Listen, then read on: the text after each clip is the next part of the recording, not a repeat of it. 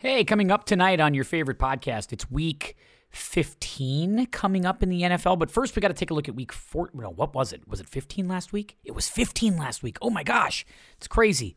What a wild week of football this was. Just insane. The Vikings game was just the beginning, and it only got more crazy from there.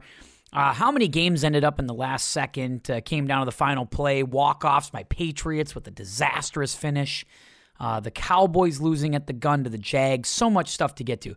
And we will do that tonight with Zach and Ryan, along with the airing of grievances, the second annual Festivus NFL airing of grievances. This should no doubt be a spirited one tonight. We got a lot to talk about. The playoff window, where we're at with the Eliminator, power rankings, predictions, you name it. It's all coming your way, and it's coming up next on the podcast.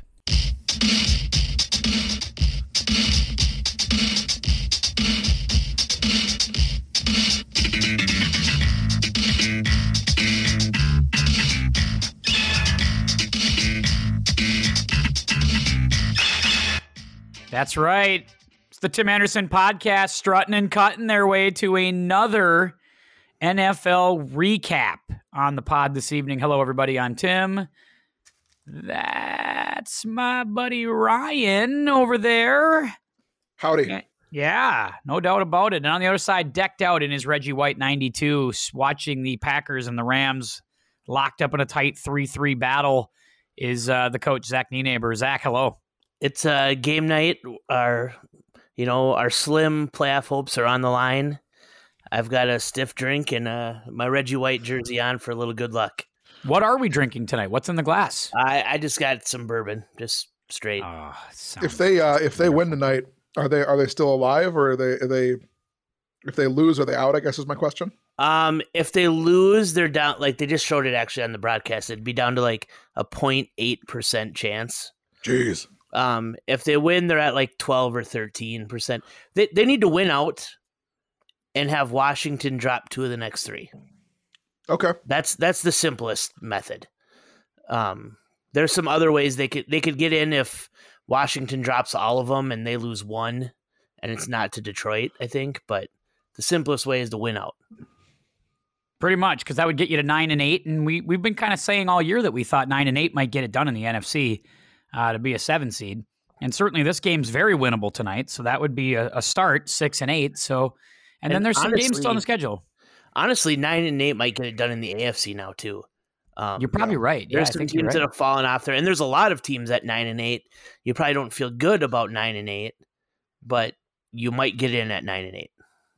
You might miss at 9-8 too, right? There might be some teams that get in at 9-8 and don't get in at 9-8, but I think New England might be a 9-8 team that doesn't make it this year after yesterday. Yeah, we'll talk about that when we get into it, because I got a little recap there. But I want to open with something philosophically today, Ryan and Zach. And it was a conversation that we had, because I understand that not everybody's in our fantasy football league, but Zach, Ryan, myself, we're in a fantasy league together along with several of our other friends and some colleagues that we've worked with and stuff like that. It's a pretty intense 10-man league. Zach is a 2-time champion. Ryan's a 1-time champion.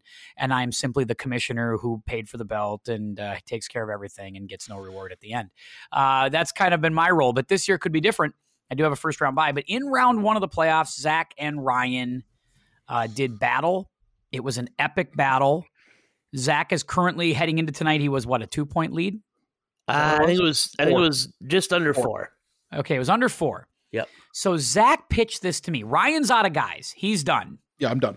You're all done. So basically, all precincts reported. No recount needed. You're out. So Zach calls me and goes, "What if I just benched Christian Watson, didn't even play him? Is that philosophically the wrong thing to do?"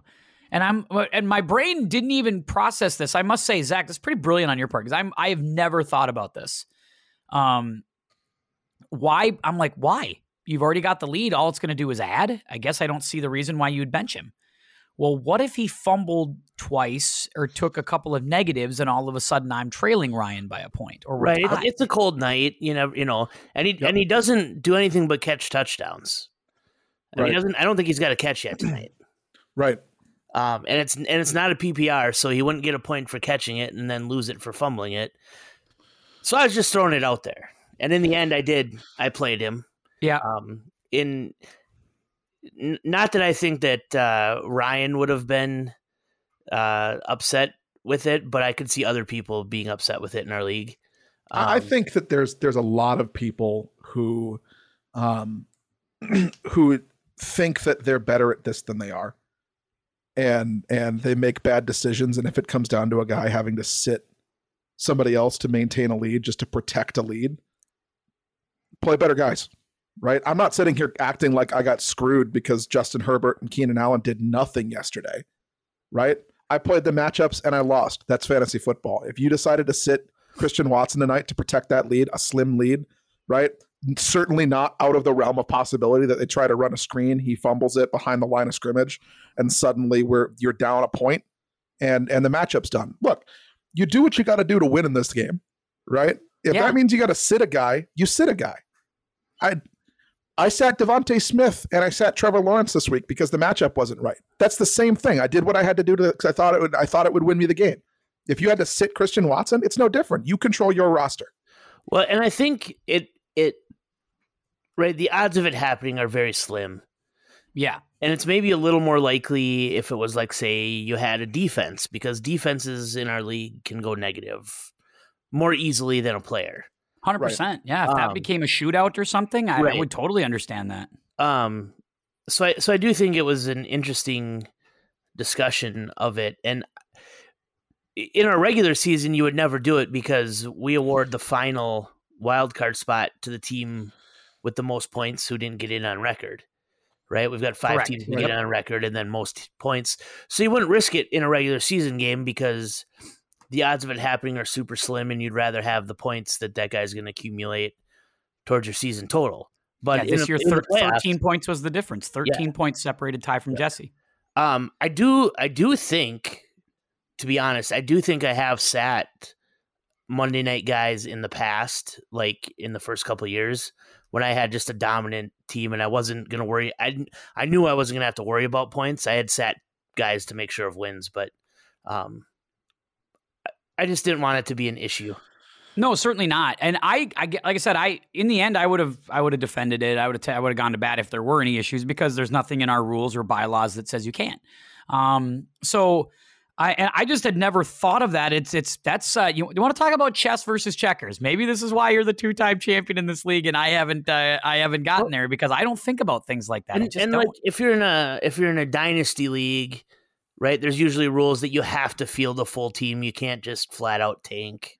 Yeah, some teams, some leagues different in the playoffs, right? It's different in the playoffs. So, anyway, it was an interesting conversation, and maybe you should put it on your Twitter tonight. Make a poll and. Yeah, maybe we'll try to get something out there. We'll have a dialogue about this and certainly throw it out to.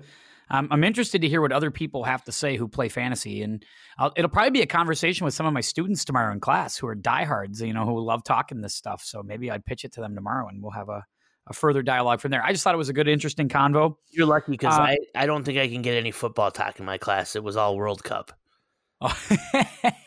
What a great game that was, too. We had some World Cup talk this morning. I know some kids were interested, but most kids, though, guys, wanted to talk Minnesota Vikings football. Let's talk World Cup for 2 seconds. Yeah, let's do World. Yeah, that's fine. Let's go. Let's talk football. It was a highly entertaining game. I had it on in the background while I was doing some other stuff. Here's my question. If you go to overtime, why not just make it sudden death? I mean, how much better would it have been if that game had ended 3-2 the way it ended? You know what I mean? Versus, I mean, yes, it was exciting that France tied it again, but just the shootout aspect of it is somewhat anticlimactic. And I get it. I'm not a soccer guy. They're not catering to me. So if other people are like, no, we absolutely love the full 30 minutes of overtime, then great. But the way and that third goal for Argentina was highly skilled. Yeah. Right. So to see it end like that, like I would have felt like, wow, that is an amazing way to end. Yeah. So I don't know. Again, right. It's not for me. And by no means am I asking the World Cup to cater to the most casual soccer person ever. But yeah, and me too. Same thing. And I guess, yeah, I don't love when things end in penalty kicks. At the same time, like when I was calling state championship games for the local cable company, when the high schools, when the high school league used to let, the local cable companies cover those things. I remember covering championship games that ended in PKs, all the time. And we had it a couple times in a row. And I always thought the PK was entertaining to end a championship on. But I think as you get further up in the skill level, I guess the less and less I want a PK to decide it. I'm with you on the sudden death. I think, our girls soccer team was in the state tournament a few times while we were in school. Yep. And I think they went to penalty kicks a few times. But I'm not saying you can't use penalty kicks. Yeah. But I'm saying, like, when you go to overtime, right, they play 2 15-minute overtime periods. Yep. Like, I feel like, hey, if somebody scores, it should be over. Yeah, you had the 90 minutes. Yeah, right. I don't know about the stoppage time. I mean, the extra. I don't. And then if you get through the 30 minutes and it's nobody scores, then great, go to penalty kicks. Right. But no, I don't disagree. I think that makes a lot of sense. I also think that there's it might be just a cultural thing where I feel like Americans demand more finality with their sports. And with good reason. I think our sports are pretty good. I think we do well on the whole competitive side of things here in the United States. But you look around the world and they seem to be more content with draws and being okay with that kind of thing. So, but it's the final. I get it's the final. You can't give it to both of them. So yeah, but I'm not saying you can't use penalty kicks. Yep, that's right. I just want the sudden death, which I kind of do. When it goes to overtime, it doesn't have to be 30 minutes. It can be 30 minutes, or if somebody scores, like, we're done. I think it's because I do think it's the world, like the Euros and stuff, really like the idea of like the process, the sweet science. Like, no, soccer's a chess game. And just because somebody got a goal, we got to play the full time. Otherwise, it's cheap or something, or I don't know what the logic is behind it, but I feel watching the World Cup that I agree with you. I think the world fans, the Euro fans, the world fans could watch a soccer game for 9 hours straight. Well, it's the beautiful game, right? Like they see it as, everything is about how it unfolds and how the ball lands, and it's just like the art of the kick. That's enough. That's that's fair. That's fair. Zach waves it off. We'll touch on soccer again in 4 years. Yeah, that's fair. He's trying to go for a yellow card here to take. Hey, that's enough. That's enough. Packers are on, says Zach. What are we doing talking soccer? Ryan, I will say this. My students, obviously it was a really wild week of games. Yeah. A lot of games that ended on walk-off fashion, last play of the game. But all the kids wanted to talk about this morning in the classroom was the Vikings game Saturday. First game of the week, first game out. I don't have Ryan's Twitter Actually, I do. I have Ryan's Twitter handy from Saturday. And if you don't mind, Ryan, if you'll indulge me for just a second, I'd like to kind of share just sort of where your process was during the course of this game. Before you do that, if you want to read along, you can go ahead and click the follow button at Sweet Cane Music on Twitter for however much longer I decide to endure that hell site. Yeah, I was going to say, when are you leaving this? I'm going down with the ship. Yeah, okay. Good luck with that. There you go. I'm all right. I'm digging it back. By the way, if you're looking for unstable referee talk on Twitter as well, Ryan would also be a great follow for that, because Ryan has a lot of opinions and he does tweet maybe every 25 seconds. All right, here we go. Let's start from here. I'll just pick it up from this spot. Get that man off my team, please. This defense is simply awful. This is straight up terrible. I know it's bad to change coaches after 1 year, but I don't know how Ed Donatel comes back next season. What the fuck are we even doing? I am done with this team. That one might be my favorite.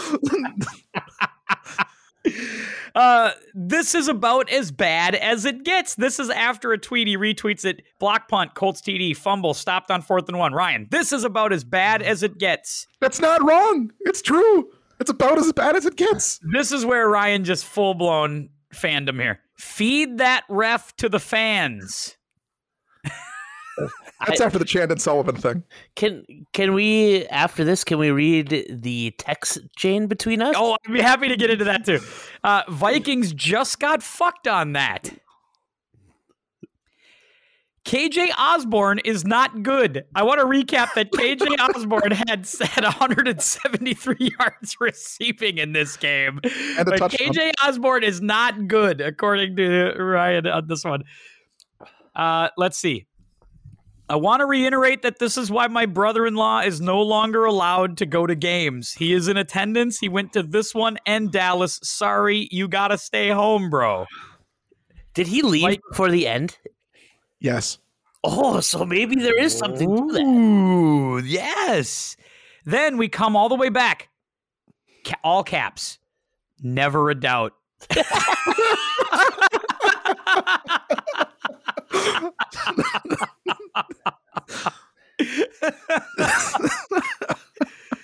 This is following a Vikings game with Ryan week after week after week after week after week. Oh, that was pretty much summed it up.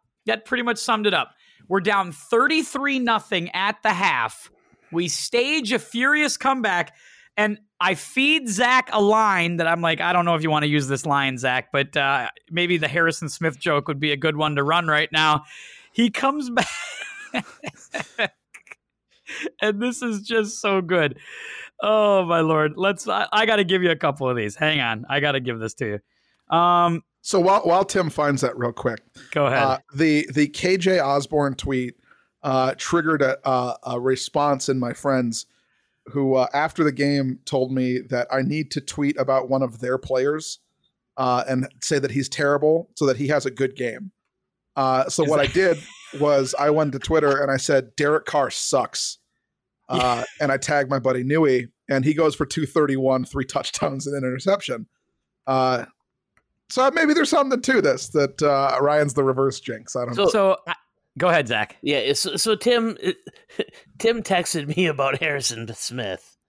Because we're down like 28 rip at this point or something. 24. We're down big early. We're down big early on. The Vikings are, and I just say like, I thought Harrison Smith was the difference maker. What happened here? I go, I probably shouldn't open with that with Ryan or whatever it was, and then all of a sudden here comes Zach 2 seconds later.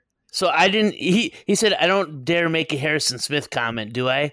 And I didn't even reply to Tim. I just instantly went to the group chat and fired it out, because if someone's going to poke your buttons, it needs to be mean so Tim can keep the peace. Yeah. So I just put a post out that just was like, I had a big panic button blanking in the text, and I'm like, stop the fight. The fight's over. Stop it. And Zach, I'm not watching, but I can only assume Harrison Smith is out of the game again. To which Ryan responds, get fucked. And then we don't hear from Ryan. And then, we get 2 minutes later. Sorry, that was out of line. I was so mad. I literally was not watching. I was at softball. I was so upset. But we were, we were checking phones and getting updates, and the parents are just like, what the hell is going on? I was so mad. Yeah, Ryan's rage. I'm telling you, shouldn't be allowed. Take Donatel out back and shoot him. Execution style. To which I'm this was not meant to be read out loud. We got to know that you publicly wanted to have the defensive coordinator of the Vikings killed. Anyway, but then again, you got to read the second part of it then too. Oh, that's true. Let's see here. Put it on the big board and see what the decibel meter does. Oh, Jesus. Oh, my good. Was that Vikings fans would have appreciated it at that point. So the Vikings staged this amazing comeback, Ryan and Zach. Zach, I know you didn't watch the game because you were doing other things. This game, I was grading papers. I just had it on in the background. I never turned it off. We're down 33-0, and my wife comes out and just gives it the old, that ain't good.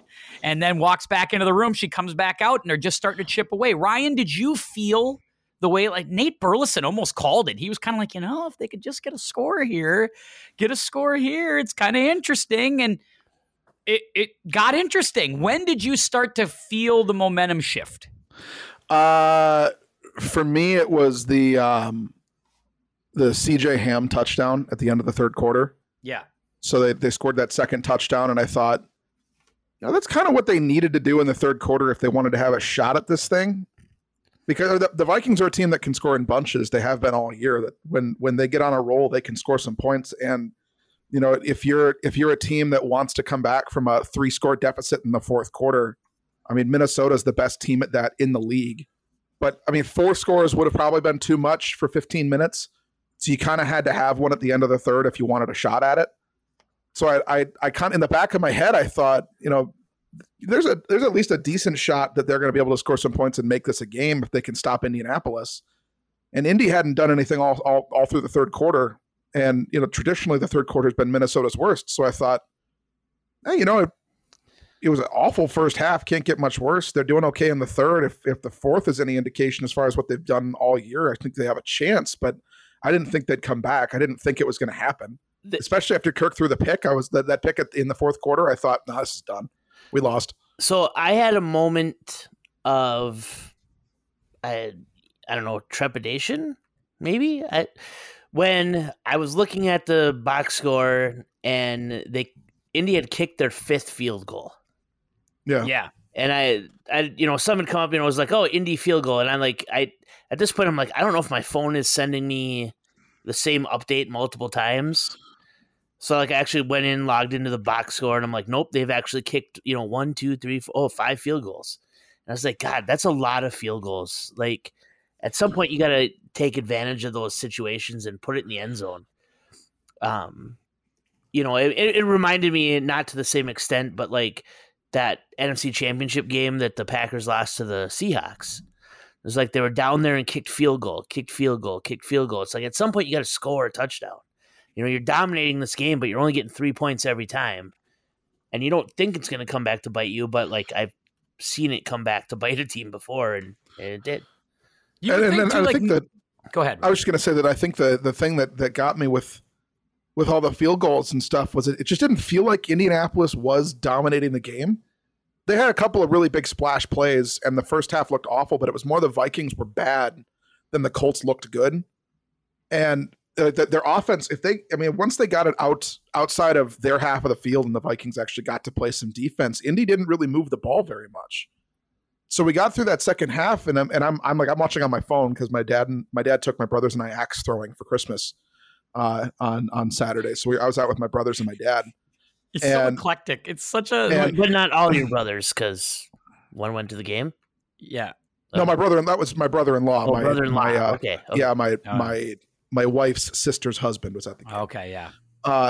My brothers and I were at the game. We're at the axe throwing with my dad, and I'm just watching the game on my phone, and it's like, man, Indy's not moving the ball. They're getting stopped. If we could just get a turnover, this thing, we could probably come back in this thing if we could just get a turnover. And then the second Chandon Sullivan thing happened where they blew the play dead again, but he got the ball at least. And I thought, okay, now we're in business. Now I think we got a shot at this thing if we can just put it in the end zone here. And that's exactly what they did.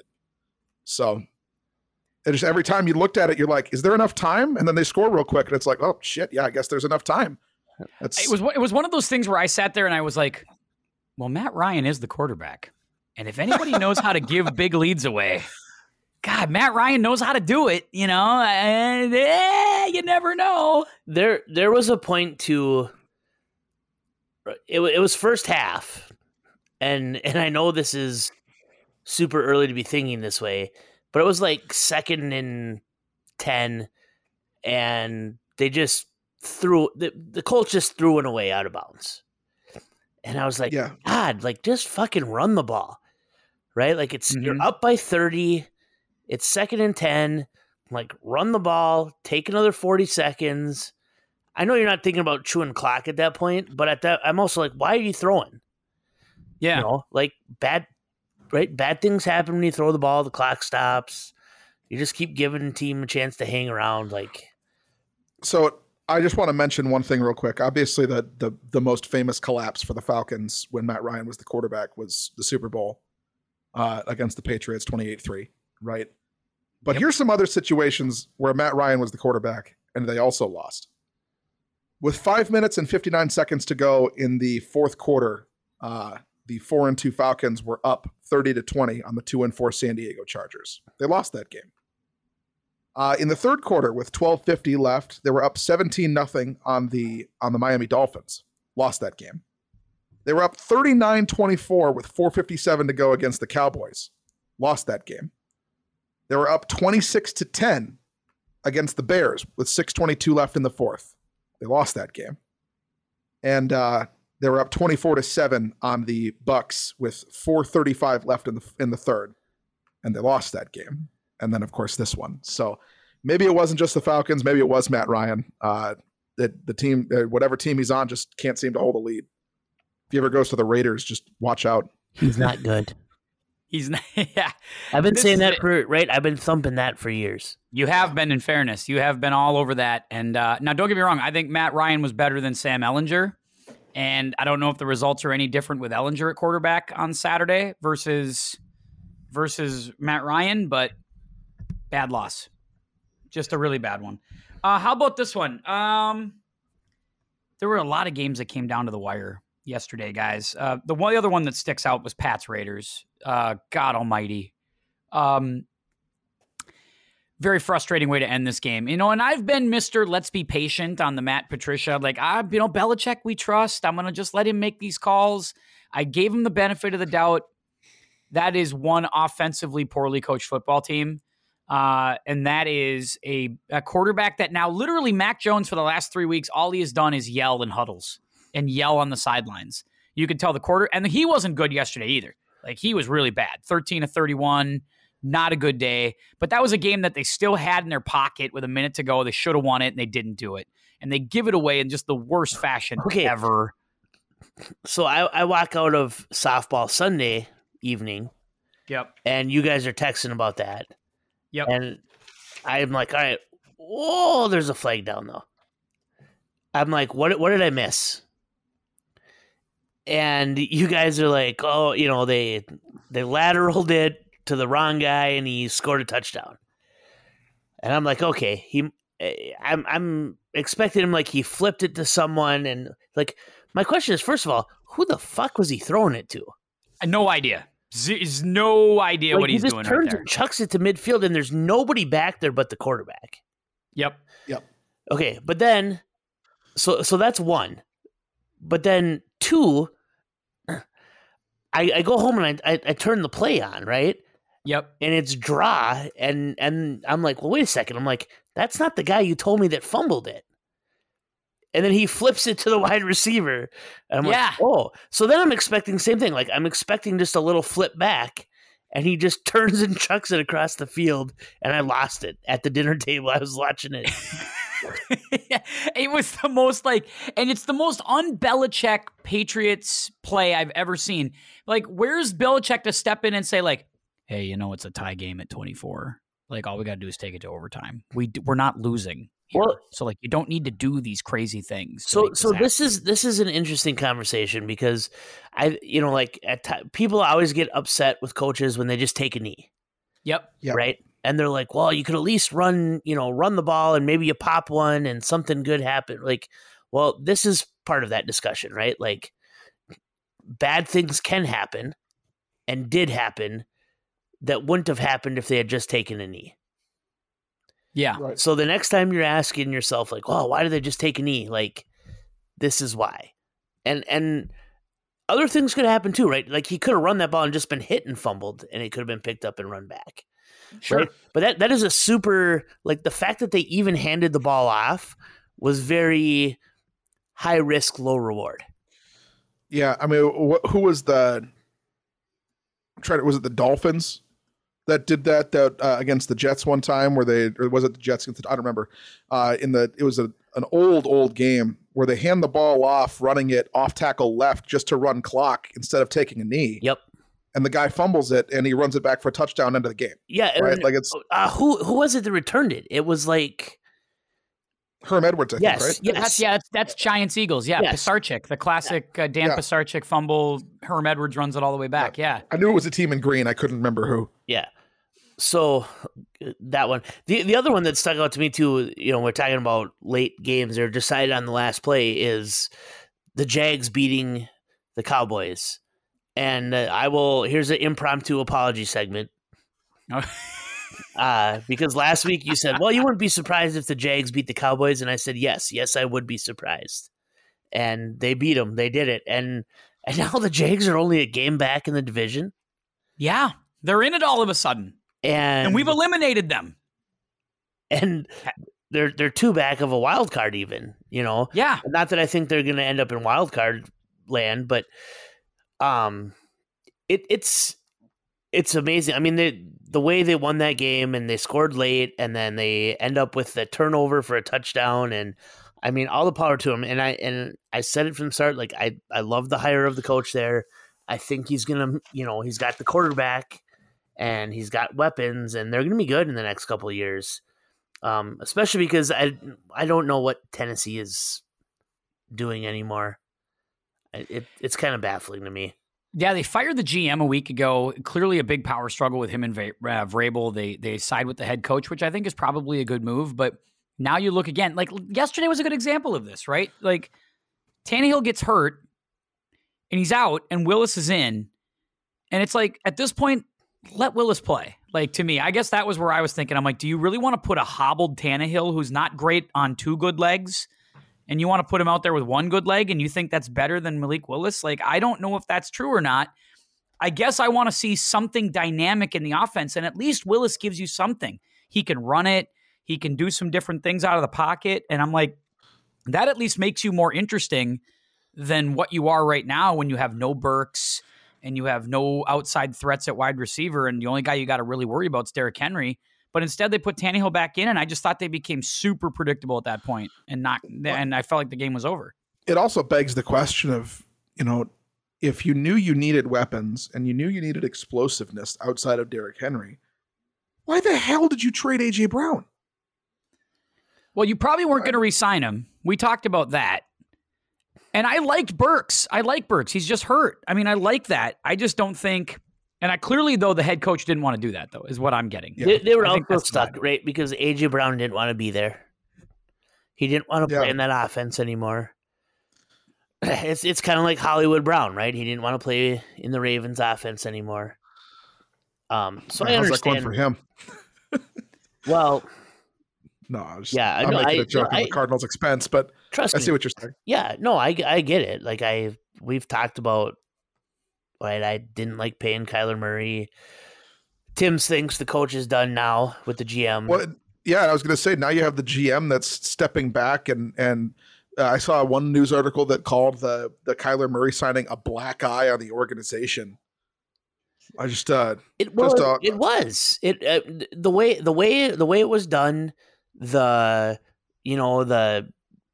contract saying he's got to study film for X amount of hours, like all of that was done poorly. Yeah. Whether you think he should have been signed for that money or not, and I don't think he should have been, but that's a mess too. And I mean, let's be honest here. So Cliff Kingsbury looked okay briefly, but did people really think that was going to work out? I mean, he just gotten fired from his college job. Yeah. Very rarely do you fall upwards, like that. I mean, it's pretty impressive how he was able to do that. But clearly that didn't work. So now you got to think the owner, now that the GM's out, the house cleaning begins, and you go out, you find yourself a real coach. Because you say to yourself, look, we're committed to Kyler. We can't get rid of him. So we need to go get a coach that's going to utilize his skills and make this work. So they're going to go out and find a proven NFL offensive coach. I will say this too. I mean, we've kicked around that idea of ranking all the major sports teams The Arizona Cardinals need to be towards the bottom of your list. Well, yeah. I mean, they did go to one Super Bowl with Kurt Warner, and they had a little run there for a while. But yeah, I think as far as the NFL goes, 30 years ago. Well, it wasn't quite that, but but it was but it is a while ago. And I do think 2010, yeah. I think they are a bottom third organization. I think they have been for the entirety of my lifetime. They've had like 5 really good years in the time that I've been watching football, and they're just not a very good. It's not a very good outfit. I don't know if you'd call them even really good years. They've had like a good year. Yeah, I think honestly, I think that the commodity this year, if you're a team that's looking for an offensive coach, and I think that the Cardinals are going to have some competition in that, because I don't know, how LA is going to finish, but I got to think that, that both the Chargers and the Rams might be looking for new head coaches at the end of the year, depending on how they finish out here. And the Rams might not be depending; he may just be done. You think that is not a likable job. That's not a good job. Nobody wants that job, do they? Yeah, no, I don't think so. But it's LA, and they're going to do their thing. But no, there's going to be some competition there, and I don't know if do you look at Arizona's roster and their situation at the top with the GM and think like this is a position that's desirable right now? I'm gonna say this: the best thing the Rams could do is trade Sean McVay. Oh, trade him. They've got 0 picks coming up. Do right? The John Gruden Tampa Bay thing. You could trade him to someone and probably get a pretty good pick for him. Probably get a first-round pick. Could you imagine trading him to Denver? But I mean, if your option is he's going to retire, yeah, or step away or whatever, like you might as well let him go somewhere. Who would pay that bounty? Who would do that? Well, if you're a team like Arizona and how about you believe you have Kyler Murray, how about the Chargers? Yeah, he doesn't have to move. Yeah. Or even just, what? I still don't think, like, it's out of the question that, Pete Carroll says he's done in the next few years. I don't think it's out of the question that Belichick stepped down this year at the end of the year for New England. I'm not saying he would go to those places, but I'm saying, is that out of the question? No, I don't think it is. I mean, there's going to be a few openings here. Count on that. Carolina's an opening, unless they like Steve Wilkes, but I don't know if yesterday did anything to help them on that. If you think you've got a good team, right? Like, Denver probably thinks they have a better team than their record. Right. They just got to dump the coach. I think a lot of people, that's the narrative, right? Get rid of Nathaniel Hackett, circle the wagons. The Falcons are probably going to be looking for a coach. It's possible that the Saints are looking, the Texans for sure. Yeah, so not that. I mean, if I'm the Texans, I'm not giving up a number 1. No, I'm not to get him. Nope. Right, and considering how hard you had to work to get those picks back that O'Brien traded away, you had to work hard to get those picks back. Right, and Denver doesn't have those picks. Here, I'll throw an interesting one out for you. And I don't know what their pick situation is after their trade, but what about Cleveland? The Stefanski thing is interesting, right? Because, they did win on Saturday against Baltimore, which was a big win. Big win for Stefanski. He had to get it. But are you still really impressed with things over there yet? I don't think you are. Well, I will say this, because there's a few Browns fans that I follow on Twitter. So I get a lot of Browns content on my Twitter. There's a lot of people who are not are ready to move on from him. But there's also people who are like, he has a better record right now, better winning percentage than Shanahan does. And they're like, let's not forget who we've been over the past few years. It's true. Here's an interesting one for you. I don't mean to cut you off. I just thought of this. What about Washington? Ron Rivera might be done at the end of the year. They've got a talented roster, really good defense. I think Ron Rivera will be back as long as the team isn't sold relatively quickly. If the team is sold relatively quickly, then I definitely could see a team, the new owner coming in and trying to make a splash and something like that. But if this ownership stuff drags out, I think Ron Rivera is going to be back.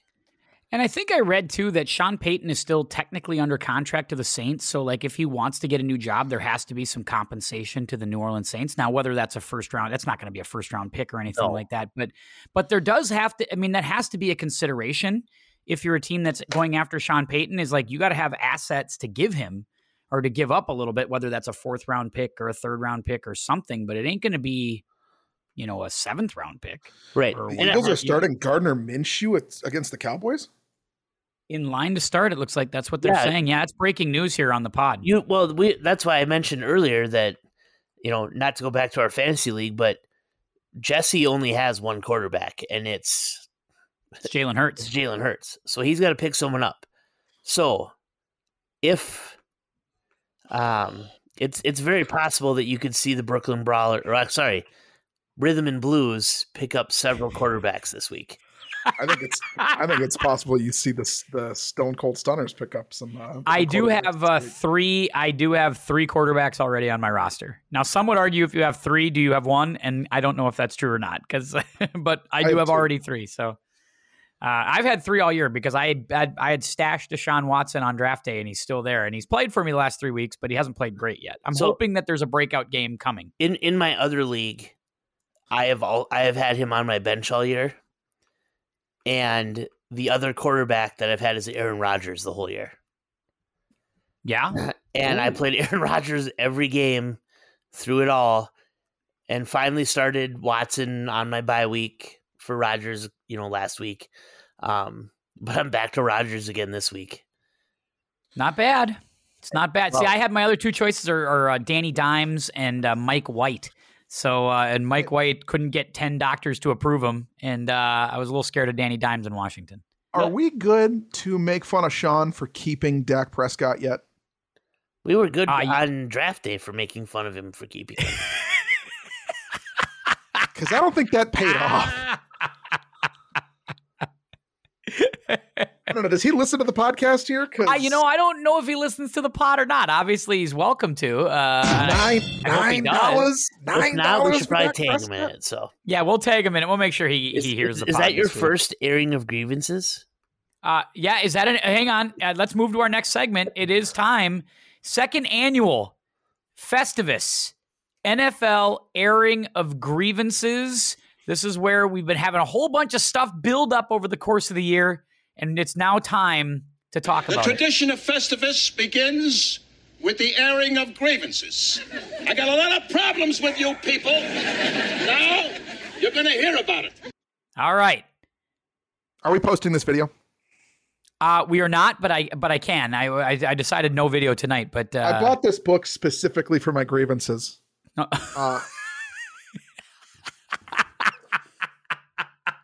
And I have my giant book. I have my pen.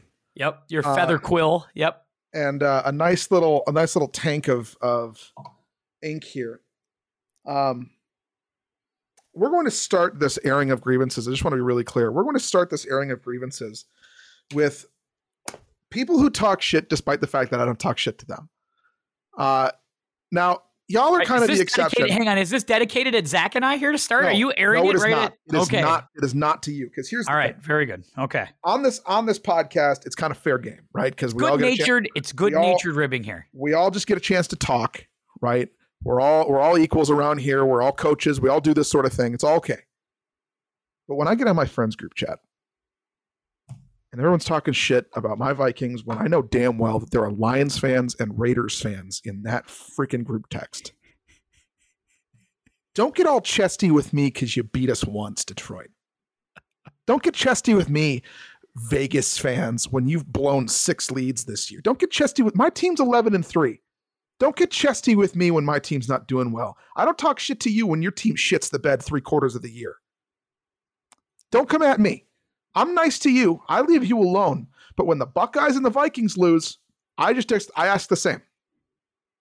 That's all I say. That's all I ask. So I will say this, and I know you said it was not directed at us.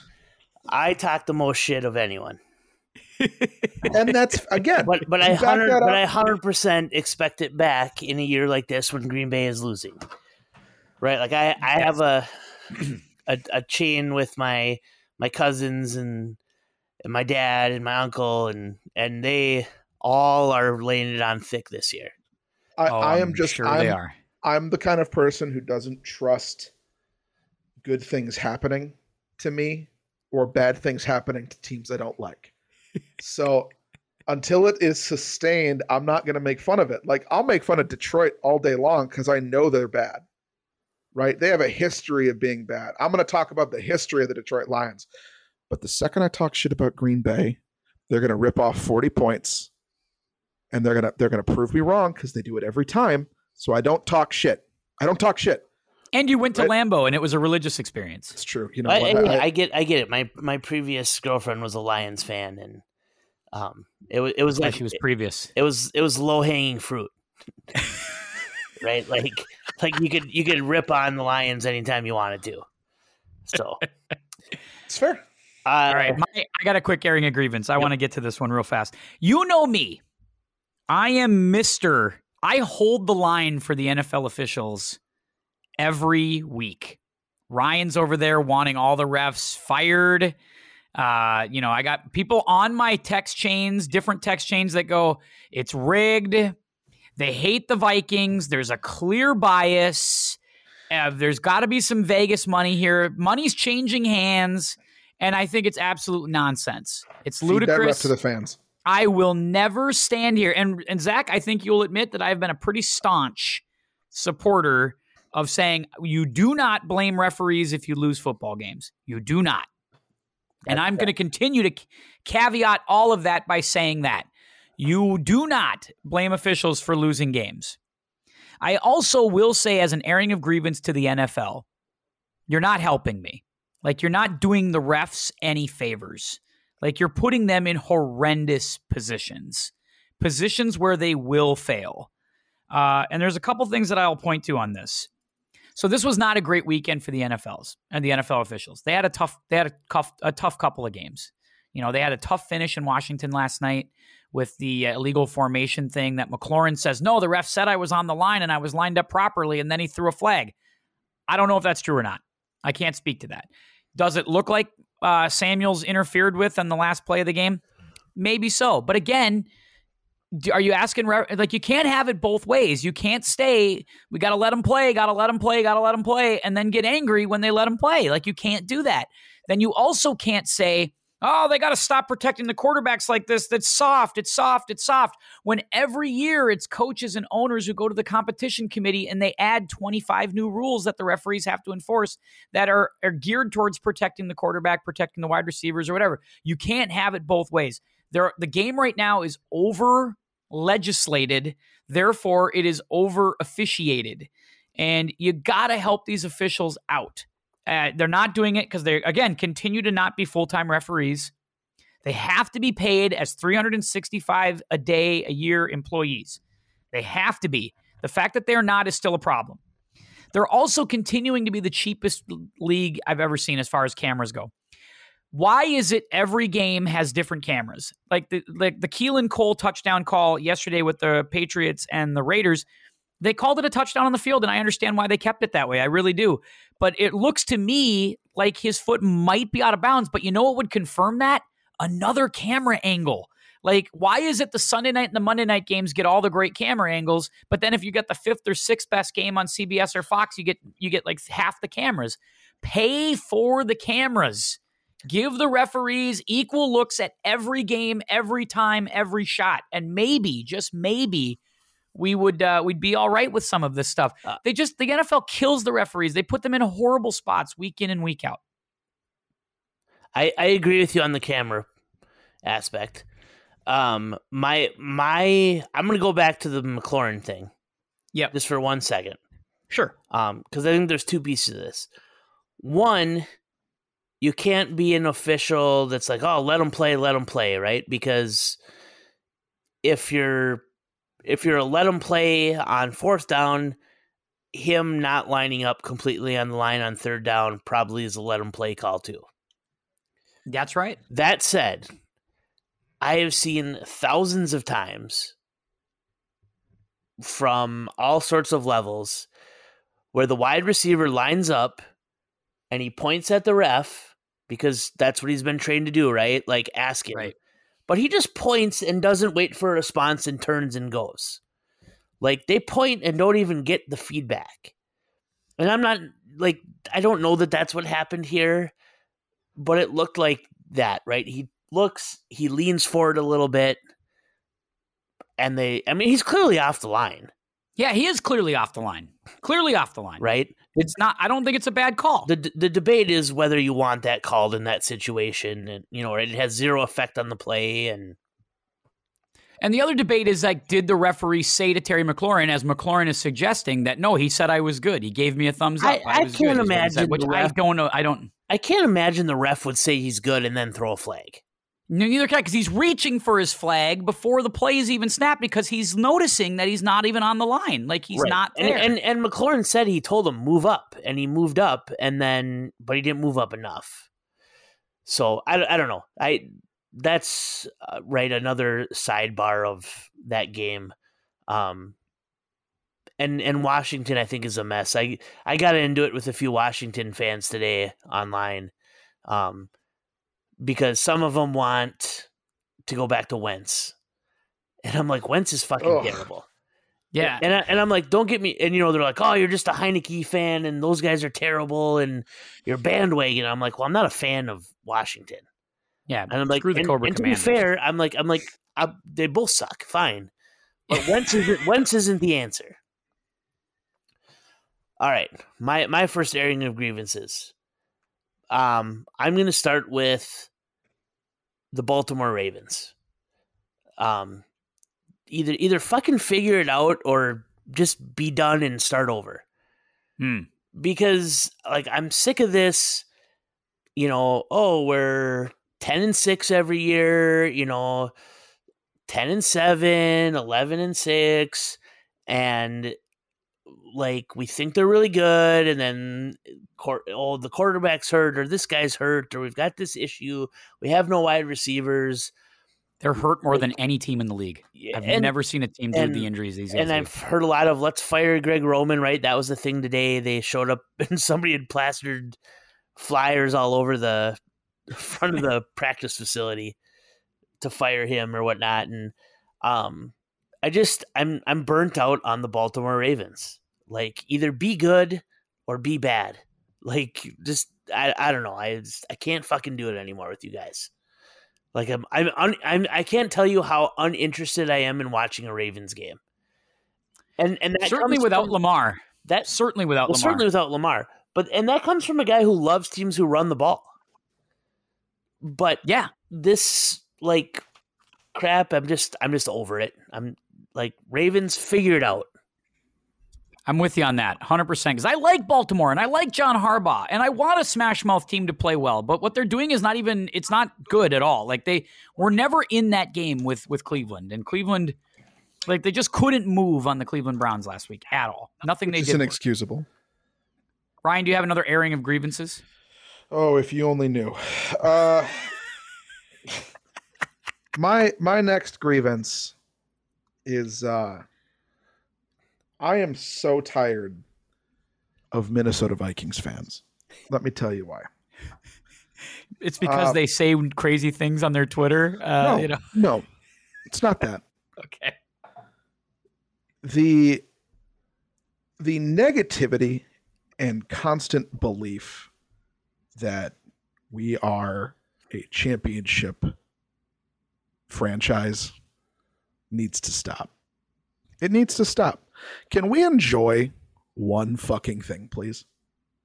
Can we have one thing where we can just sit and enjoy a comeback win? Now, look, again, I've said it on this podcast. The expectations change when you start to win, and I understand that. But you got a new head coach and a new GM this year. We were kind of expecting this to be a 500 club. And we have had heart attack after heart attack with this team, finding a way to win.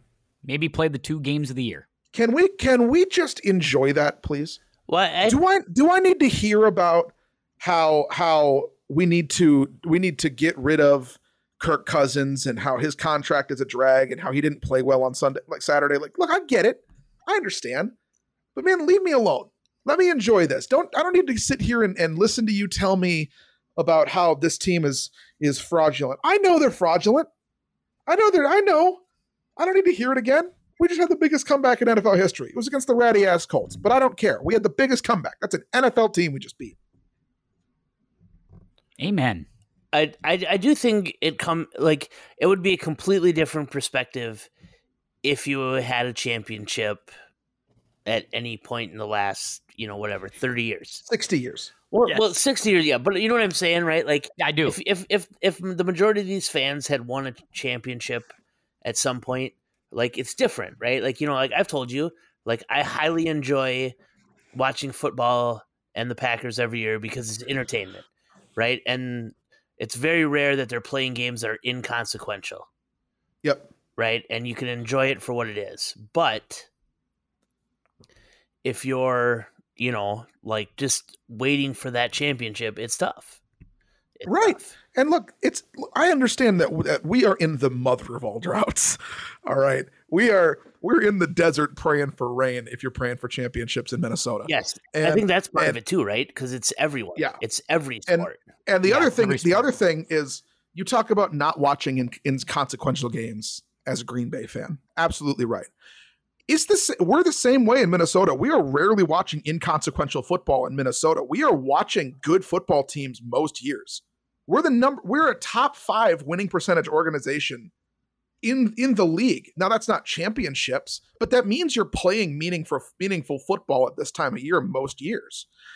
So there's this sense of entitlement that comes with, oh, you won some games, you must be ready to win a championship. But for some reason, the Minnesota fans, whether it's hockey, whether it's football, whether it's baseball, whether it's I'm not going to say basketball because we don't believe anything in basketball in this town, but whether it's one of the 3 major sports that I just listed, the Twins, Wild, or Vikings, there seems to be this sense of entitlement that we deserve a championship.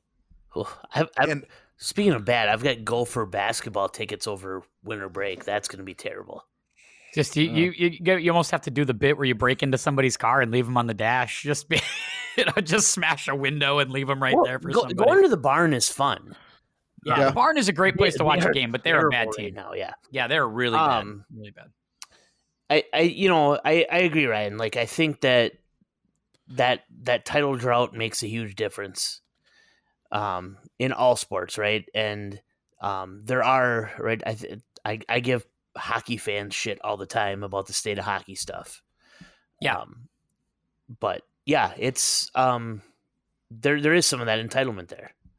And let me tell you this too, as well, because Zach and I lived through a couple of World Series with the Twins, which does help, right? Ryan, you don't have that luxury that we did to have to, we kind of lived through a couple of those. But even that was 2 years before I was born. Yeah, we're 30 some years down the road on that. I was 10 when Jack Morris pitched the game of his life and the game of my life that I've ever seen. But I get it. When this drought breaks in this town, people are going to lose their fucking minds. But until then, let's keep it a cool 5.5 here. All right, we don't need to get to 10 because the team isn't doing what you want it to do all the time. Great point. That's fair. I got one more airing of grievances. Can we get back to taking the points in the first half? Like, I'm just begging teams. Zach and I have talked about this many times, and I know Ryan's Mr. Numbers. Ryan's Mr. Let's roll the dice. Let's shake it up. Let's do this. Can we just stop with I get sometimes it works out. For the Lions yesterday, they went for it on 4th and goal at the 1. They didn't get it, but they got the punt return for a touchdown 3 plays later. So everybody's like, well, that's why you go for it on 4th and 1. You never know. You're right. You never know, right? You never know. I also like taking the points there, though, and being up 3-0 on the road when I'm a team that hasn't won a lot of road games in the last 5 years. That's me. Let me take the points at all times in the first half, and then 3rd quarter, 4th quarter, I'll start thinking about going for 2. I'll start thinking about going for it on 4th down. But in the first half, take the points. How many times this year have I seen people not get it on 4th down? The other team goes down and scores. Now we're chasing. We're chasing the whole goddamn day. We're going for 2 all the time. We're not getting it, so we got to go for 2 the next time. Just take the points when it's given to you. Good God. And occasionally, and it's no crime to punt it. 4th down and 4 on your own 40-yard line. Go ahead and punt the ball. It's okay. It's all right. We'll forgive you. Jesus Christ. I do think that there's something to be said for that in the NFL. I think that in college and in high school, where kicking games are much less reliable, Agreed. it's a different conversation. But in the NFL, that field goal feels pretty automatic almost all of the time. Inside of 40 yards, right? Like you should be taking the points in the first I almost feel like inside of 50. Yeah. Kickers are making a lot of 50-yard kicks. I mean, they're missing a lot of extra points too and some high pressure stuff, but get early in the game when it's low stakes, they'll make them all the time. Yeah, I don't hate the idea of taking the points. I just like guys like Staley drive me crazy, and I like Dan Campbell, but Jesus Christ, just kick the field goal sometimes, man. Just kick it. You put yourself into so many bad spots, and you got to chase, and I just hate that. Just kick it. You'll probably be all right. I'll say this. I like that Dan Campbell is consistent. It's true. Yeah. Right? And I ripped him the one time against the Vikings because I thought he got inconsistent at the end. But if you're going to write the one they lost, I thought that he was go for it, and then all of a sudden he wasn't. If at least he's true to that. I'll give him some credit for that. So I'm a big believer in taking the points. Zach, do you have another airing of grievances? I did have one more airing of grievances, and it's my constant airing of grievance on the show. Stop paying mediocre quarterbacks. Stop. Right? I mean, unless you have a top guy, that's it. Right. I mean, let's go through all the shitty teams right now that are paying quarterbacks big money. First of all, the Titans are 7-7, paying a quarterback huge money, and they're not even like he's not even an integral part. Right? The Colts went and got Matt Ryan. Like, what are you doing? Right? Like, you could get they're the Raiders. They're 4-9-1. They could be 4-9-1 with Sam Ehlinger. Right? The Raiders, yes, that's another great example. Right? I've been bashing on Carr for a while too. Right, and they gave him that boatload of money, and fucking Russell Wilson, right? Yep. I mean, and I get that Russell Wilson has won a lot of games, but have you ever really looked at Russell Wilson and been like, he's the reason why they're winning, right? It was always their defense and their running game, and I mean, and so my inverse of this is. There are a lot of teams out there, right? The 49ers are winning games with below average quarterbacks, but they're not paying them in an arm and a leg. Right. Right. The Seahawks are 7-7 with Geno Smith. You go up, I mean, even the Lions are 7-7 with Goff. And I know Goff has a decent contract to him, but he was cast off by his team. Yeah, they're paying some of that still, I think. I don't even think Detroit's paying all that. Right. The Commanders are 7-6-1 with Taylor Heineke for the most part, right? He's won more games than Wentz has. Right. So I think like we need to get away from, and I understand what the market is for quarterbacks. Yeah, Kirk's basically a bargain. But now, you right? need to be a GM that goes, that's not what I want to spend my $40 million on. Right? I mean, like, you can win games with other guys and be okay. And then if you really think you're there, right? If you're really there and this is your window and you want to pay the guy because he's consistent, he's been around, and everything else is really good, then fine. Like, take your shot. Right? But otherwise, like, you need to have if you don't have a top 10 quarterback, stop paying him. Yep. Because there are so many guys out there that are getting paid that are not that are not requisite of what they're getting paid. I think there's a lot of teams that pay quarterbacks just to say we have a quarterback.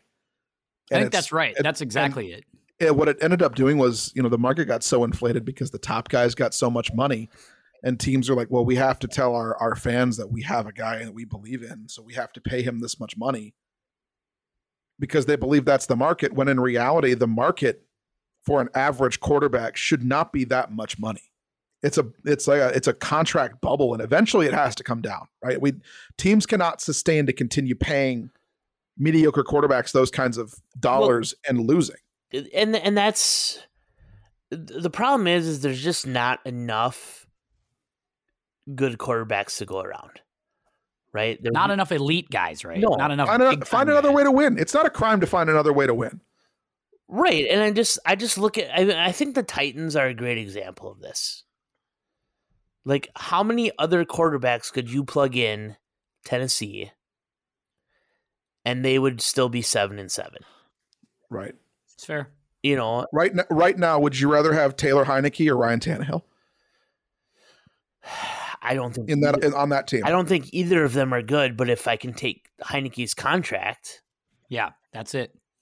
It's the same thing Philly did. Like Philly said, we've got a 4-year window with Jalen Hurts on a rookie contract with a second round money. Like now the problem is going to come down to, do you pay Jalen Hurts? Do you pay some of these other guys? And I don't know the answer to that. Like, that's going to be the challenge when we get to that place. But I love the idea of going to the rookie quarterback, keeping him, rolling with that. Like, if you can get away with it, but you got to, hopefully you find out he's the guy before that contract's up. I think what we're looking at is we get so skewed by this idea of young quarterbacks that we've been so spoiled by guys who can just step in and play that, you lose your appreciation for a guy, a guy like Derek Carr, right? Who in a normal situation in a normal league would be on a team with an average contract, surrounded by guys who can make a couple of plays and kind of move the ball down the field to give their defense a break. And that money that normally would be spent on the quarterback is getting spent on defense. And your game becomes, we have to stop Patrick Mahomes. We have to stop Russell Wilson and Justin Herbert in this division. So we're not going to invest in a quarterback that we're not going to inflate his value because we don't believe Derek Carr is this guy, right? We're going to put that money in our defensive line, and we're going to put that money in our secondary, and we're going to stop them and make their life hell and spread that money around rather than investing in one position when we don't have a guy who can fill that kind of value. And I think we've kind of lost that a little bit. It feels like the league has kind of moved away from that model because we're so spoiled by this excellent quarterback play we've had for the last 20 years. All right. I got one more quick one. All right, here we go. One more quick airing of grievance. Here we go. Fantasy football guys on Twitter, please stop. Okay, here's my gripe.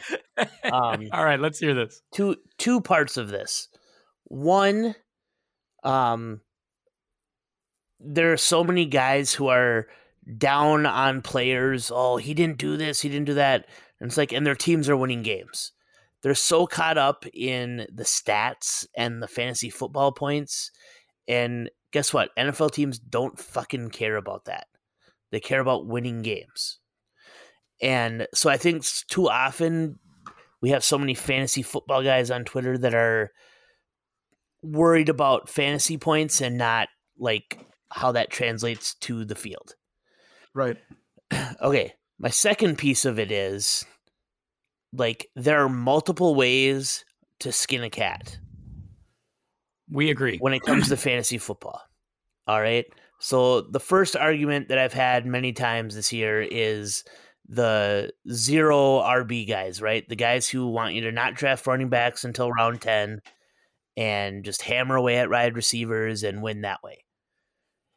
And the second one I had today was you got to have a mobile quarterback to win. Unless you have, the top guys who are ripping it around, you got to take a mobile quarterback. The way to win at fantasy football is to find value where other people's are not finding value. right? Yep. In general, is zero RB a good strategy? Yes, it is. Is having a mobile quarterback a good strategy? Yes, it is. But if you're in a 12-man league and 9 guys go into the draft saying, hey, I've got to get a mobile quarterback, and they start overvaluing those ones, and you've got a bunch of people who are overvaluing going for wide receivers and tight ends in the zero RB strategy, guess where there's value? Yeah. With those running backs. Correct. So stop acting like your strategy is the be-all, end-all. There are multiple ways to win in fantasy football. Yeah, I always looked at it like it was, everybody's going to have kind of a base amount of points. Like I always say, like 50, if you can get to 50 points, like in our league, if you can get to 50 points, you just got to find another 25 and you got a shot.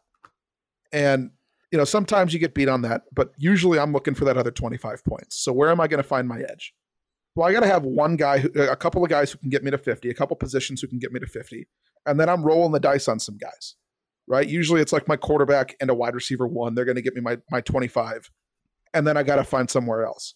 This year it was Nick Chubb for most of the year for me. I was finding a lot of value with my running backs with Nick Chubb. I had Travis Kelce, who we talked about trading multiple times this year just because we just didn't have anybody else and we needed to find some other value. But like, it's just finding an edge, right? Like you did that with Christian Watson, Zach. Like you did a great job with that of just of finding him and holding him until he really caught fire. But like you knew it was coming, right? You saw the value there. You saw they were trying to do it, and you make a move. I also had a wide receiver core that was just a dumpster fire at the time. But yes, yeah. So I don't know. I just think that there's so many people like fantasy football. I know is good for the game because it draws a lot more people in, right? And it's good for us too because it gives us old guys something to do. And nice. Football is the best sport for fantasy. 100%. But it also I think takes away some because it's an unrealistic view of how football is actually played. I think we agree on that. Boy, it's a good thing for you, Zach, that it didn't come down to Christian Watson tonight. He's caught a few balls, though. He's got a couple catches. He's done a few things. Yeah, I thought he was going to need to score a touchdown, but he has not done that yet. Who knows? He still might. You never know. Growth mindset. Guys, 100%. That's where I'm all about. Hey, nice job on the second annual airing of the grievances. The tradition of Festivus begins with the airing of grievances. I got a lot of problems with you people. Now, you're going to hear about it. And you will hear more of our airing of grievances in future holiday podcasts. All right, guys, we have to go to the prediction segment. I kicked your asses last week. I took the lead. I lead for the first time all season. Zach is falling on hard times. Falling on hard times the last couple weeks as far as picking guys. But not Tim. Tim has figured some things out. You got to get the old Dusty Rhodes hard time sounder here. Yeah, we'll work on that. 36-29 I am heading into tonight. 35-30 are Ryan and Zach. Just one game back as we head to the next week of predictions. And this one, gosh, it was a bad week of games, guys. But most of the games are on Christmas Eve, a Saturday slate of games. Only 3 games on Sunday. All of them are bad. All of them are terrible. Like Sunday night has Tom at the Cardinals, Trace McSorley versus Tom. I'm just trying to figure out if I need to do laundry that night or if there's some, could be a good sock sorting night. It could be something like that instead of watching that. Day. There's 3 games on Christmas Day, but all the games are on Christmas Eve, which I'm actually kind of into. I'm into the games on Christmas Eve. Game number 1. This honestly might be the best game. The New York Giants are at the Minnesota Vikings. The Giants are 8-5-1. Vikings are 11-3. The Vikings are 3.5-point favorites. Zach, I'll give it to you first. I'm done betting against the Vikings right now. They've got the horseshoe up their ass, so I will go with the Vikings. Ryan. I would be worried about this game a lot more if I felt like Daniel Jones was a real big throwing threat. I think this is a team that likes to run the ball, and that's great, and they can definitely do that. But Minnesota's been that much better against the run than they have been against the pass, and I'm going to take Minnesota here. I think that Zach's right. You just can't bet against them, even if they get down, even if it looks bad. They've always got a chance to come back and be in it. The offense is just really, really strong. So I'm going to take Minnesota. The Vikings know how to let average quarterbacks have big games. Copyright Mac Jones, copyright Mike White, copyright everybody who's ever played quarterback against the Vikings throwing for big numbers. Danny Dimes will throw for 300-plus yards this weekend, and they will lose by a field goal. So they will cover the 3.5. Vikings win 31-28. They cover the 3.5. I'm taking the Giants to cover that on what will be another barn burner that goes down to the wire. Are you starting Danny Dimes this week then? Don't think I haven't thought about it. My associate and I have to talk about that tonight and see if that's a move we want to make, because the Deshaun thing hasn't broken out yet. And the question is, do we want to wait on that, or do we go Danny Dimes Christmas Eve? I played FanDuel on Saturday. I played Matt Ryan, Michael Pittman, and Paris Campbell against the Vikings. It just feels like an auto start for Danny Dimes. I'll be chatting with my associate. If you want a hot tip, start Cody Bellinger, the tight end for the Giants. I was going to say the first baseman for the right fielder for the Dodgers or whatever. I can't do it. I can't do that at this point. Are you kidding me? The tight end for the Giants. Tight ends are eating the Vikings alive right now. It's true. You're right. Eric, is it Cody? Did I get that wrong? Is that not his name? Cody Bellinger, I know, plays outfield for the Dodgers. Yeah, they have the same name, or is that Clay Bellinger? No, who is it? Cody? Is it Cody Bellinger? Cody Bellinger plays center fielder. Daniel Bellinger. I'm sorry, that's my bad. Daniel Bellinger. Same last name. But they, tight ends are eating the Vikings up right now. Eric Kendricks can't cover anything if it was standing still in the middle of the field. So, Harrison Smith didn't look too good either. Harrison Smith looked fine. I don't know what you're talking about. But Cody Bellinger signed with the Cubs. But yes. Oh, did he sign with the Cubs? Holy Daniel shit! Bellinger We need a hot stove pod. There's so much action right now. It's crazy. We need a hot stove pod. Philadelphia is at Dallas. Dallas is 6-point favorites because of the Gardner Minshew news. So that broke just as the pod was starting. No Jalen Hurts, it looks like. It looks like it's Gardner Minshew. I actually don't think that's the worst backup in the world, to be really honest with you. Gardner Minshew can throw the ball. I don't think they can. 6 points is a lot, Ryan. What do you think? This is in Dallas, right? Correct. In Dallas. I'm going to take the Eagles to cover, but Dallas wins. Eagles cover, Dallas wins. You like Philly to cover the 6 points. Yep. All right, Zach. Yeah, I think I don't think the drop off to Minshew is going to kill them. And they're a good team with a really good defense, so I'm going to take the Eagles. I'm with you here. I think the Eagles can not only cover the 6, I think they can win. Dak has thrown 8 touchdowns, 7 picks in his last 4 games. That's not good. And they were in some fights against Houston, Jacksonville.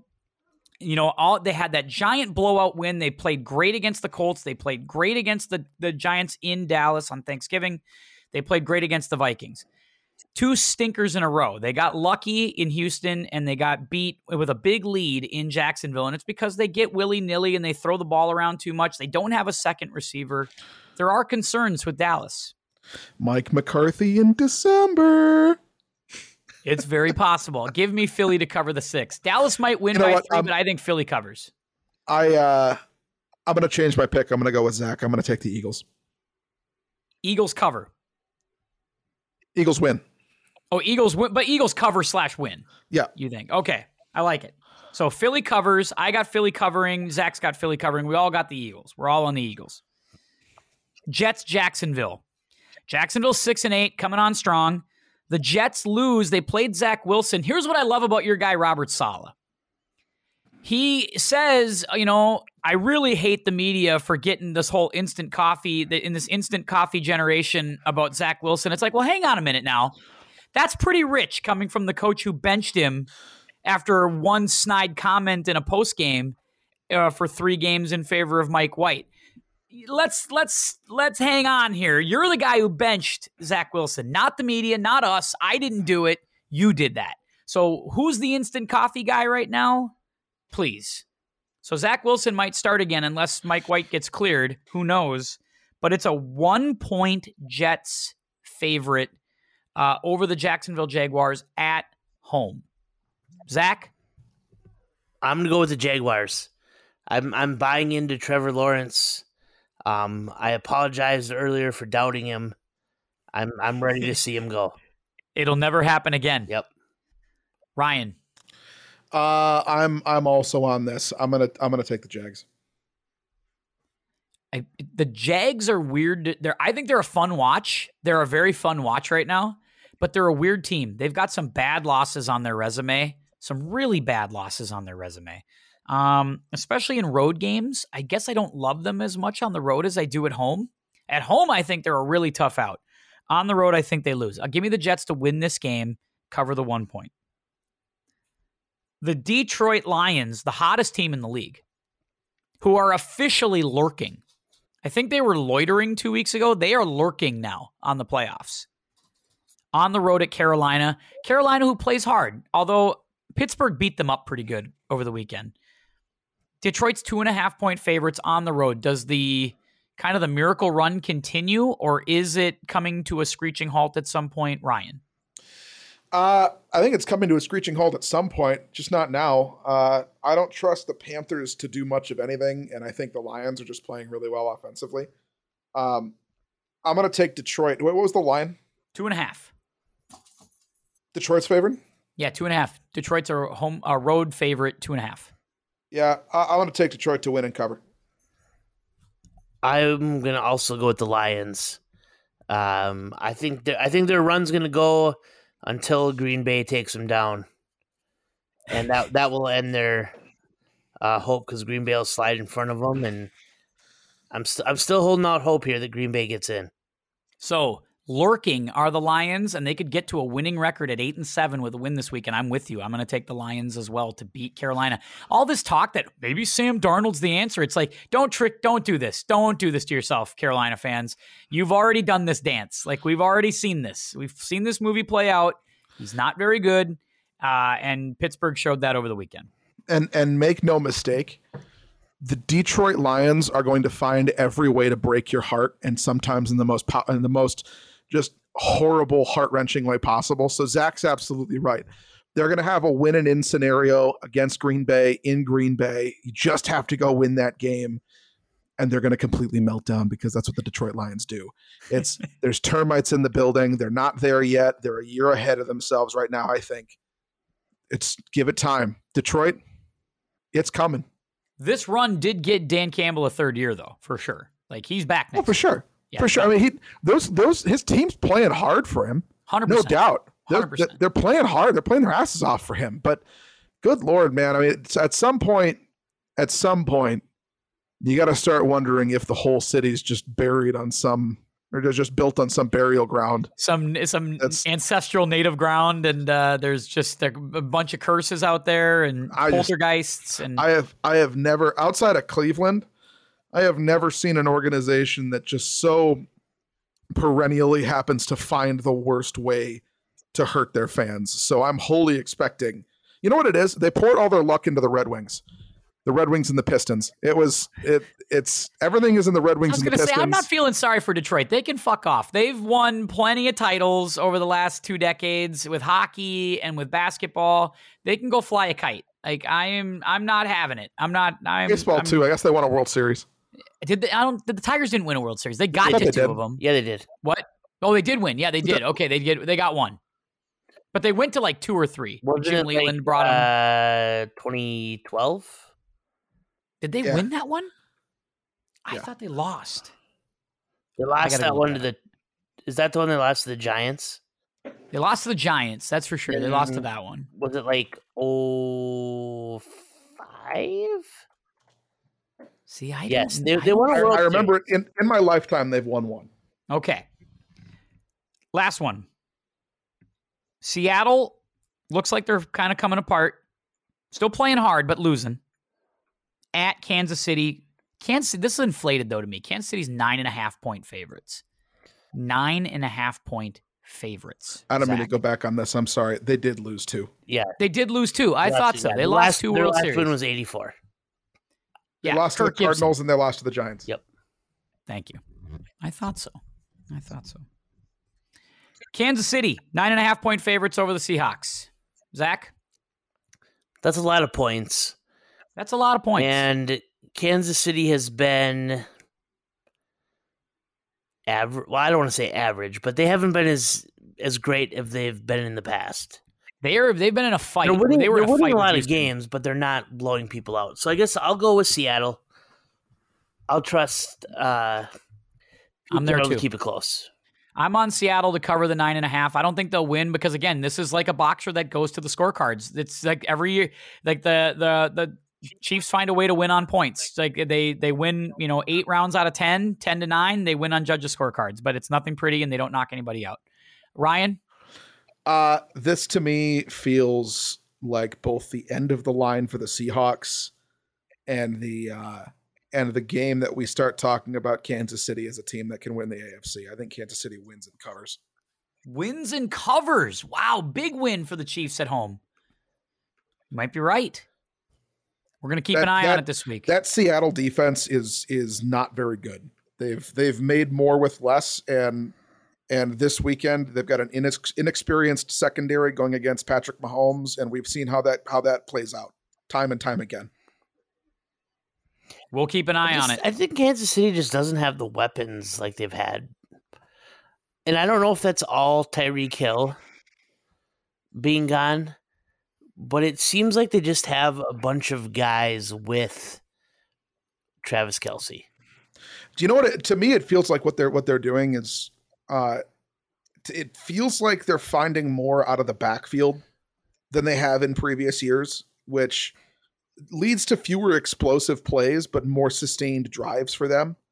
They feel very New Englandy, like late New Englandy when it was Gronk and then Edelman and then some possession receivers. You throw it to James White out of the backfield. You get that's what it kind of feels like. It's a lot of Pacheco they found something with Jerick McKinnon here. He just fits that system so well. I don't know. It seems like a recipe to get beat by Cincinnati again. It might. That's very possible too. Let's go to the eliminator. Last week we thought about eliminating the Browns. The Browns won, so they're in it. Who else can we eliminate here? The Saints. The pickings are slim. Yes, because we're getting hosed some way by a playoff. Somebody is going to beat us, so we already are out. But. So I think even with the Cleveland win, they're on the list, the short list. Yeah, New Orleans. Because they're also not losing on tiebreakers either. Yeah. New Orleans is there because we all know, like, if Tampa might just, nobody wants to take the division from Tampa, even though Tampa's trying to hand it off, trying to give it away. So that's the thing. There's only a 1-game lead there, but there's also a mess of tiebreakers in the division, and the Falcons and the Panthers are technically ahead of the Saints right now. Yep. But I'm reluctant to eliminate them. I think we have to go the Browns, even with their win. Yeah, you might be right. Because I don't think they're going to leapfrog, since they're not getting to Cincinnati, obviously. And I don't think they're going to leapfrog Baltimore. Because they're going to get Lamar Jackson back this week, and Lamar's going to find a way to get him in the playoffs, probably. I'm going to throw a team out there that you're not going to agree with me at first, but I'm going to test myself on selling you here. Fair. No. We need to eliminate the New England Patriots. No. I knew that's where you were going. Here's why. The New England Patriots' next 3 games are the Bengals, the Dolphins, and the Bills. They are already outside of the playoff race looking in. But what if they win those games? They lost tiebreakers to the Raiders this week. And even if the Raiders come back, right, and I'm not saying they will, they're probably going to lose both games to the Bills and the Dolphins, which they're already out of the division. Both the Dolphins are already ahead of them on the playoff seeding, and they've got to play the Bengals yet, and the Bengals look like the hottest team in the AFC out there right now. I mean, they're just playing really well. I don't see a way that New England gets back into this thing. But New England's only a game back, where Cleveland is 2 back. And I get the Cleveland schedule is easier, but I just can't see them getting in. For me, it's either the Patriots or the Jets for me. And the Jets might be next week if they lose to the Jags. See, I'd be more interested to eliminate the Jets before I'd eliminate the Patriots, in all fairness, just because I think the Jets don't have a quarterback. I mean, I could argue the Patriots don't have one either. So then it's agreed we're eliminating New Orleans. Yeah. New Orleans does not have a quarterback either. That's just it. If you're asking me, like, to me, there's, as much as I don't think obviously the Bucs are not good, like, I don't think the Saints are going to take that division from anybody. Like, here's what I'll say. Hold on. I'll just say this, and then I'll let you guys decide it. There's 3 games left. Yep. The Browns are 2 games back. That's true. Of the last playoff spot. And not only are they 2 games back, but right now, tiebreaker wise, they're behind the Jaguars, they're behind the Raiders. So really they're 1, 2, 3, 4, they're 5 spots out of that. That's probably not true. only do they need to win, but they need help from New England, New York, Jacksonville, Las Vegas. That's why the Browns are my pick. All right, go ahead, Ryan. Well, I was just going to say that the Saints and the Browns play this week. I mean, we've had a shortage of loser leave town matches so far this year. So if we wanted just to set up a loser leaves town match for next week and just kind of throw somebody to the wolves this week, take your pick of those kind of top wildcard potentials in the AFC, eliminate somebody, and then you've got a built-in one for next week with the loser leaves town. Where is the Browns? Is the Browns game at home, or are they? Yeah, they're home against the Saints. See, fuck that. I wish the Bucs could have just played some half decent football here and put that division away, so we could have just put a bullet in the Saints. Saints are terrible, not a good team at all. But they're only 1 game back. They're only 1 game back. I can't. Yeah. The Browns are 2 games back, and they have several teams to pass.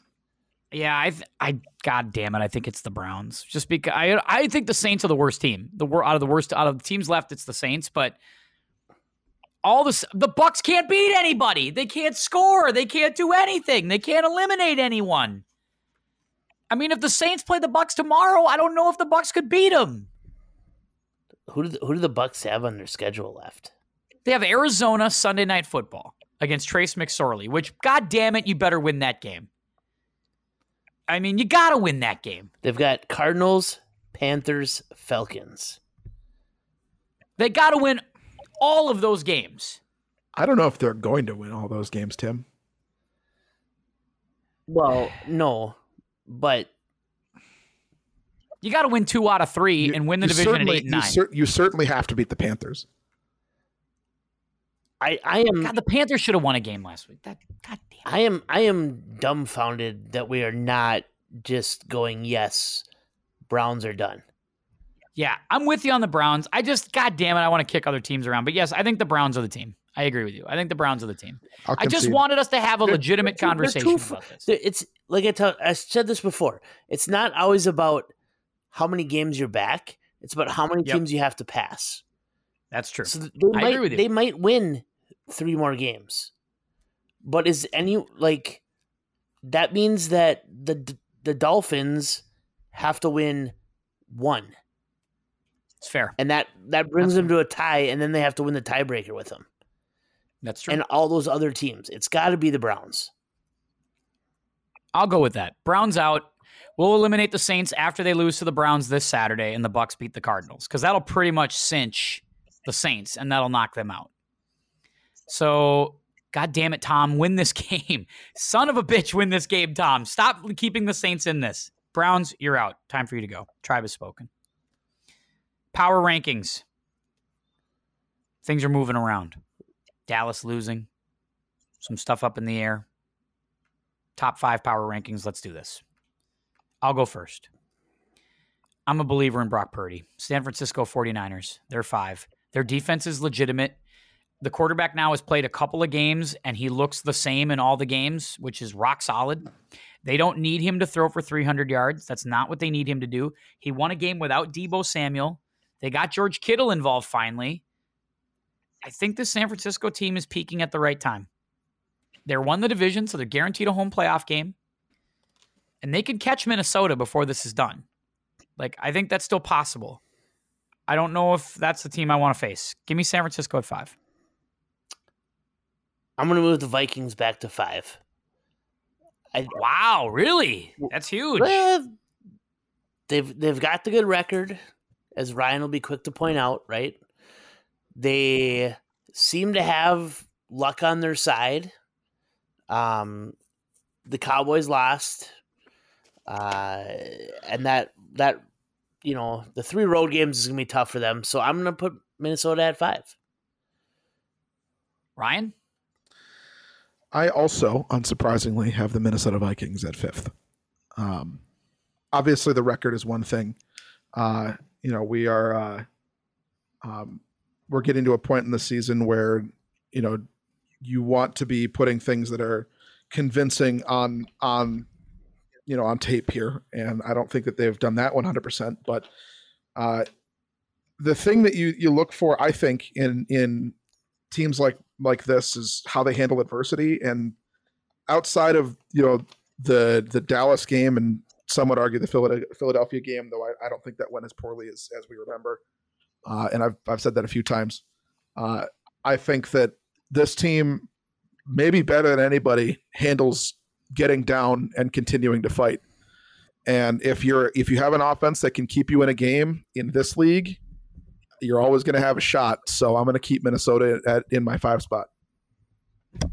Number 4, I'll take Cincinnati at 4. I got the Bengals there. I think they continue. I was impressed. I thought they were dead.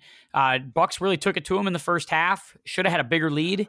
But Cincy rolled them over in the second half. Pretty impressive. Cincinnati's at 4. I've got your Niners team at 4, Tim. Okay. That's right. That's where I had them last time. Brock Purdy continues to get the job done for them. They're a team you don't want to face in the playoffs. They've got a great defense. They're my 4th team. Ryan. My 4th team is the Buffalo Bills, and I think that they're my 3rd team. Yeah, I just think that for the top 3 or 4, you could really flip a coin for me right now on all of them. Maybe with the exception of Philadelphia, who's just pulled away. I really do think that the top 3 teams in the AFC are really the top 3 teams in the AFC. There's just not a whole lot of question in me. But I'm going to go the Bills here just by a slim margin. Yep, I have Buffalo at 3 for me. So I'll just quickly insert that right there. Buffalo's 3 for me. Zach? I also have Buffalo at 3, similar to last week. I trust them not quite as much as I trust the Chiefs. And I don't know. I think the bye week will become a huge piece. And right now, that's the Bills, not the Chiefs. It's true. But I don't know that it's necessarily going to end that way. And I think the Chiefs are just slightly ahead of them right now. Number 3, Ryan? My number 3 team is the Kansas City Chiefs. Again, really good team. I think that they're excellent. I have some defensive questions about the Chiefs. I think that secondary is they're missing a little bit of an edge in that secondary. It just feels like they don't have kind of that difference maker on defense that they had even a couple of years ago. But offensively, they're just as dangerous as ever. I mean, Patrick Mahomes is. You want to talk about a horseshoe up your ass? Half the throws that guy makes, if anyone else made them, they'd be in the hands of the defense. And I just don't know how he continues to get away with this, but he does. So we have to respect it. So I'm going to keep him at 3.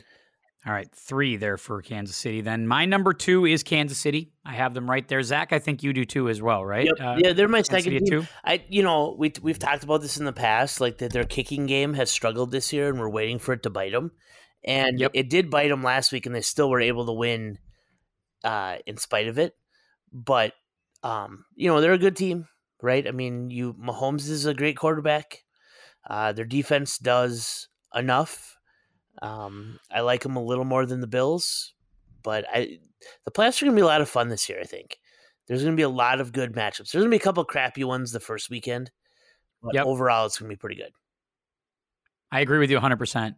By the way, speaking of Mahomes, they just, on the Classic Twins YouTube channel, they just dropped Pat Mahomes' debut start against the Texas Rangers. So if you ever want to go on YouTube and watch Pitch Out Pat, Ryan, and get up to speed on Mahomes as a Twins pitcher, there you go. Ryan, number 2 for you. My number 2 team is the Cincinnati Bengals. This is a team you're high on them. You've been high on them for a while, in fairness, too. You've been high on them. They have gotten hot. They're getting hotter at the right time. And I think underrated in all of this is the way that they've been able to adjust. You want to talk? Oh my God, Baker Mayfield, what the hell are you doing? How about the pitch? You want to talk about a team that's getting hot at the right time, defensively and starting to kind of turn the corner and get over that Super Bowl hangover. The Bengals are starting to look like who we thought they might be at the beginning of the year.